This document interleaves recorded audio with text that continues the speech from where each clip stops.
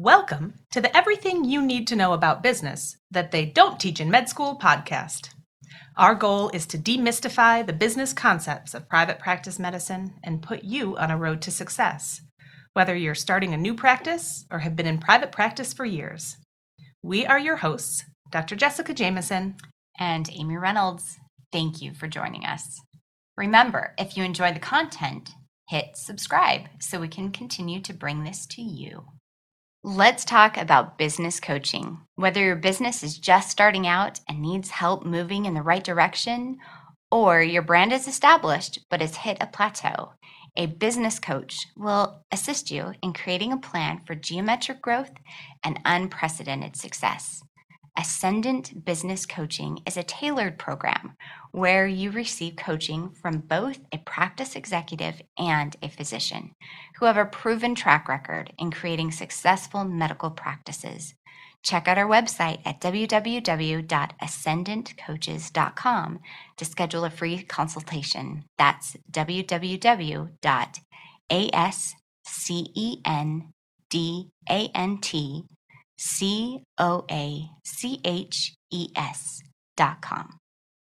Welcome to episode 3, Financial Projections. The key takeaways from this week's episode are: determine your production estimates, know your costs, and don't forget how long collections take. So first and foremost, determine your production estimates. I think that this is a little bit of a process, but the easiest way to sort of determine this is to determine what your top 10 CPT codes are by frequency, and then define the reimbursement for these procedures based on payer contracts, estimated revenue based on patient volume growth, and really be conservative, right? So when we did this, we said, okay, if Medicare is our lowest payer, we're going to base all of our financial projections on only Medicare, because then we know if we get some commercial payers or some work comp on top of that that's going to pay more, then we're going to be doing better. So we want to be really conservative with this. We want to take all of your top 10 CPT codes and figure out how many of those you're going to see on a weekly basis, on a monthly basis, and try to consider any of these year-over-year expectations for changes for these CPT codes. I mean, we all know in things like ophthalmology where cataract reimbursement is going down, it seems every year. We seem to be faced with Medicare cuts every year as well, and we know that there are some procedures that we do all day, every day, that are continually cut every year. So it's kind of hard to project what that's going to be, but a conservative estimate is probably the best way to do that. I think it's also, it's just important to know that once you start a practice, it might be incredibly slow at the beginning. So don't be disheartened. Just be as conservative as you can with these financial projections. So if truly you are planning on, if you think you can typically do at least 30 injections a week, I would still plan for only 5, because you never know and you want to be conservative as possible. And that sort of leads us into knowing our costs as well. So the biggest thing with costs, and this is what I think you really have to have a good, honest discussion with yourself. And so many physicians want a grandiose office, and they want all of the nicest furniture, and they feel like they need the biggest office in their clinic should be for their own office. Anyway, you can go on, and I'm being very general in making these assumptions, so please don't judge my judgments. But you have to be able to realize that there's a lot at stake with opening a practice, and it's expensive. And if you have the financing in order, then you're in good shape. And it might seem like a large number at the beginning, but really it can go fast. So those initial expenses of office equipment, of medical equipment, of medical supplies, even all of the computers and printers and all the office supplies that you're going to need, you really have to take an honest look at what will it cost to run our organization, to get it off the ground. You have to look at the rent costs, the business licensing costs involved, advertising. If you've got a patient base that you know is going to follow you, maybe you don't have to spend as much on advertising. But if you're new right out of fellowship, you go into a new community, you want to make sure that everyone knows your name. And so you always have to figure about 20% of your costs for a new small business need to be allocated to advertising and marketing expenses.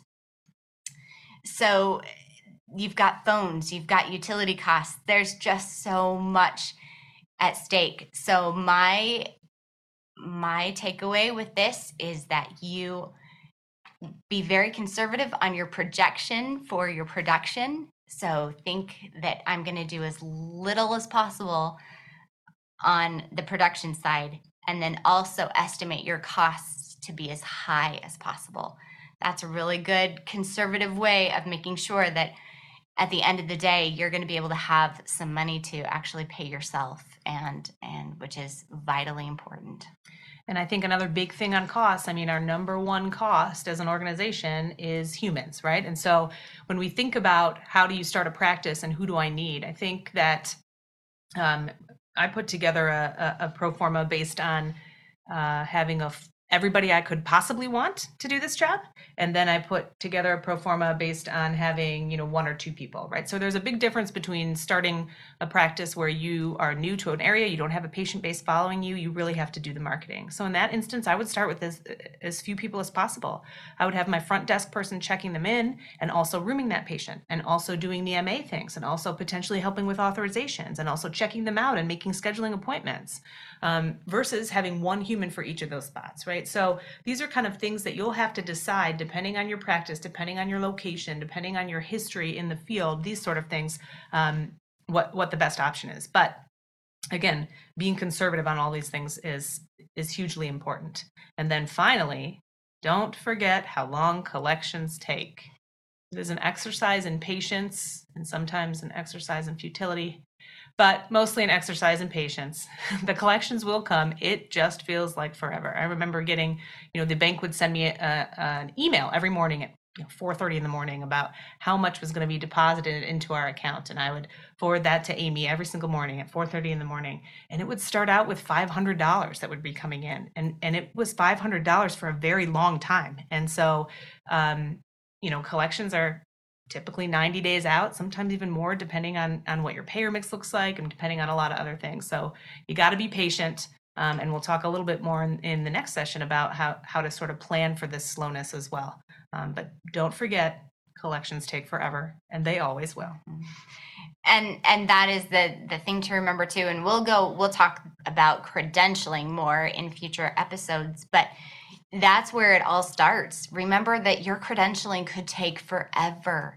And so you won't even be able to be paid by these companies. And by forever, 18 months is not atypical. You can get some things a lot quicker, and we'll talk again in credentialing about how you can hold Medicare billing for a period of time and this sort of thing. But the bottom line is you got to plan for the credentialing to take 9 months up to 18 months, depending on your region, depending on the payers, depending on all that kind of stuff too. Mm-hmm. So in conclusion for this week on financial projections, number 1, determine your production estimates. Number 2, know your costs and know them well. And number 3, don't forget how long collections take. As always, feel free to email us with thoughts, ideas, or suggestions at info@ascendantcoaches.com. Thanks for listening. Have a great day. Thinking of starting a private practice? Not sure where to start or what to do? Join our Practice Accelerator course, where we walk you through the ins and outs of getting started. Sign up at www.pracaccel.com. That's www.pracaccel.com. Dr. Jessica Jameson and Amy Reynolds are not serving you as licensed professionals. They are not providing accounting, tax, legal, financial, healthcare, therapeutic advice, diagnosis, or treatment. As such, this podcast is for educational purposes only and should not be considered personalized advice.